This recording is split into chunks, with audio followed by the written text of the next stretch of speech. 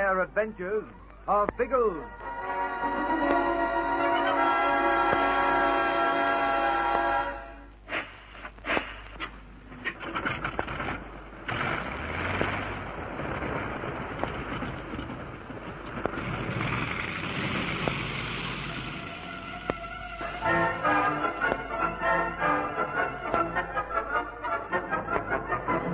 Biggles pays an early morning visit to the little group at the watching post. But there's been no sign of the black elephant yet. So, to their disgust, Bertie, Ginge, and Mishu are ordered to stay on the lookout for another night, while Biggles and Algy return to Latonga. In the meantime, Pat has flown Lieutenant Haynes to the Ethiopian base camp near the border. On an impulse, the young officer decides to put down and arrest the native leaders. As they walk across from their plane, there's an ominous quiet about the camp. Then a big native steps forward. He raises his hand, and there is a murderous burst of rifle fire. Down, Miss Kendall. Keep down for Pete's sake. This grass is no cover. Then try and worm back to the plane. We can hide behind that. All right. But we haven't much hope. Miss Kendall. Pat. Pat, you're hit. Good grief. I can't leave you here. Take a risk and run for it. I'll carry you to the plane. Here we go.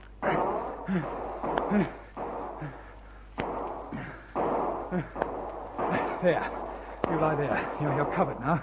And I'll give these swine some of their own medicine.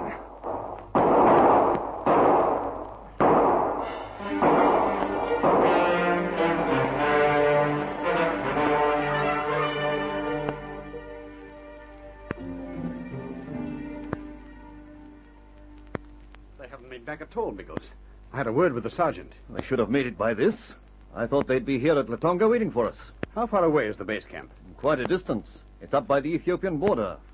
But Haynes was only going to look round and then come straight back. They may have put down for some reason. I can't see why they'd willingly put down. But they may have been forced to land. Well, it'd have to be by ground fire. There are no other kites up here. Yes, it's ground fire that worries me. Ever since young Bruce Allen's moth was shot down, I've been expecting it to happen again. It's very rare, Biggles.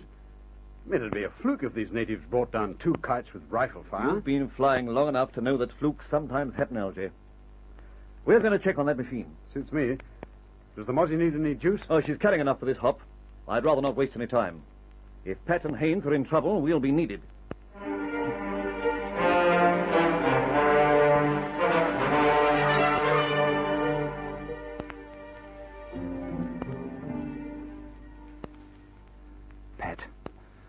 Pat, take it easily. No need to talk until you feel like it. Oh, my head. I know. Poor old thing, you copped a nasty graze. It turned right across your forehead. There's a bandage round my head. Not exactly a bandage. It's part of my shirt. While you were unconscious, I bathed the wound with water from my bottle, then tied it up as best I could. Must be a pretty good doctor. That's what brought you round again. Was I out to it very long? I couldn't tell you. Seemed like hours, but it probably only more than about 20 minutes.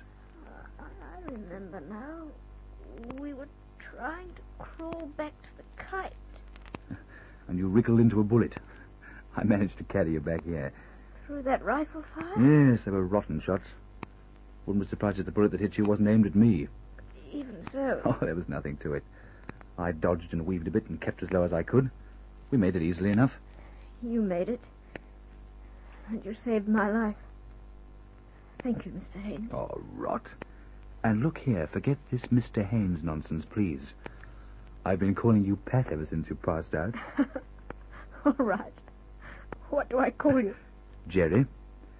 I've been wanting you to call me Jerry ever since I first met you. Jerry. That do? Sounds wonderful.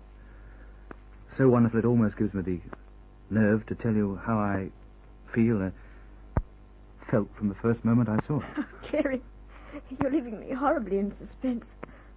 I still don't know what happened after you carried me back here. Oh, of course. I'm most frightfully sorry. I shouldn't have said that. Just tell me what happened. Well, once I had you safely behind cover, I started blazing away at the natives with my pistol. I hit the big fellow who started the shooting and 1 or 2 of the others. That seemed to quieten them, but not until I'd run out. Is there none left? Not around. I don't think we'll need any, though. They've struck their camp and moved off. You can just see the last of them disappearing into the forest now. I'll take your word for it. top of my head feels as though it's lifting off. Oh, you poor kid. You lie there quietly until you feel a bit better. No, we'll have to get back. We can't stay here, Jerry. Particularly if we're out of ammunition. We haven't much option. I can't fly the plane. I'll handle it. You certainly will not. Not while you're in that condition, anyway. I'm all right. I'll rest for another moment or two, and then you can help me into the cockpit. Flatly and finally, Pat, no. That's a nasty wound as it is. I'm not going to make it any worse. Jerry, Quiet a minute. Pat? There's no need for you to fly the plane. That's the Mosquito coming. Is it? I think so. It's a plane anyway. When they come over, I'll wave them down. Holy mackerel. What is it, Jerry? There's not only the plane coming. The Ethiopians are moving back. I thought they'd struck camp and escaped into the forest. They did. But they must have reorganized themselves and sent a fighting party back to wipe us out. They'll reach us before the Mosquito puts down. Then I'll have to fly the plane.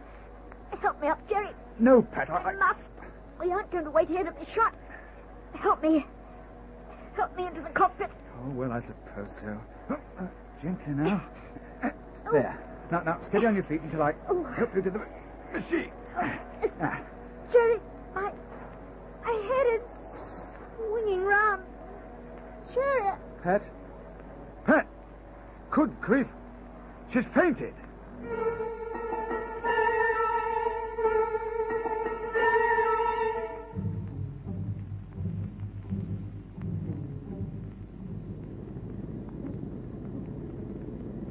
There's the Proctor, Biggles, but it's not by any camp. Well, that's peculiar. I'll swear that's where we saw the camp before. Perhaps they heard Bronno was captured and bolted. That news couldn't have reached here yet. We haven't native drums or anything. Suffering cats. There are natives down there. By Jingo, yes.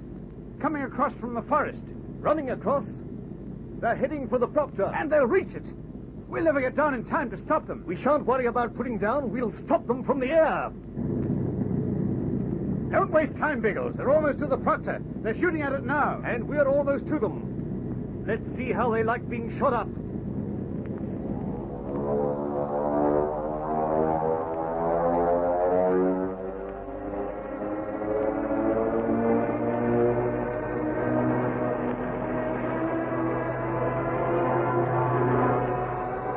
They're scattering. They can scatter faster than that.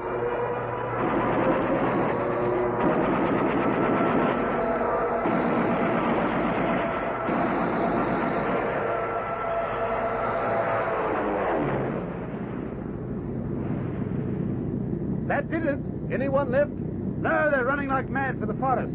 Those that can still run. But there's someone by the Proctor. It's Haynes. He's beckoning us down. What about Pat? I can't see her anywhere. Put down and we'll find out what's happened.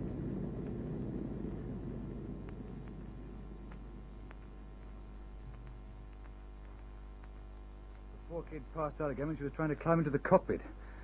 She's in a pretty bad way. You lifted her into the kite so that she'd be clear of the natives, did you? The best cover I could give her. I had no ammunition left. I was prepared to make a fight with my bare hands. I hoped I might keep them away from Pat until you landed. That would have taken some nerve. They weren't going to get Pat. Not while I was still alive. I don't like the look of her. She's a bad color. I'll carry her across to the Mozzie and fly her back to Latonga as quickly as possible. We'll be able to give the wound better treatment there.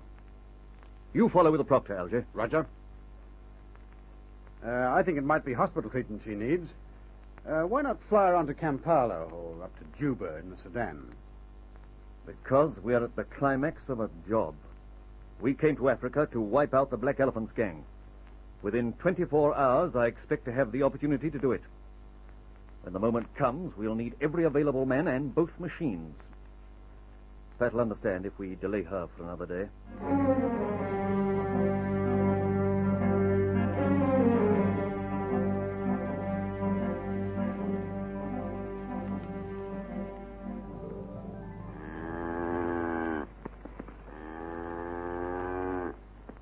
Bertie! Michou! Wake up, quickly, wake up! Now, don't put on an act, you ass. Wake up! Come on, or I'll empty my hot water bottle over you. All right. Ulysses, you're awake. No need for the rough stuff. Now, what's all the jolly old pother? What? That! Did you hear it? Sizzling sausages. That was cattle. Yes, cattle, and with them the Black Elephant's gang. We've caught up with Seta Zulu at last.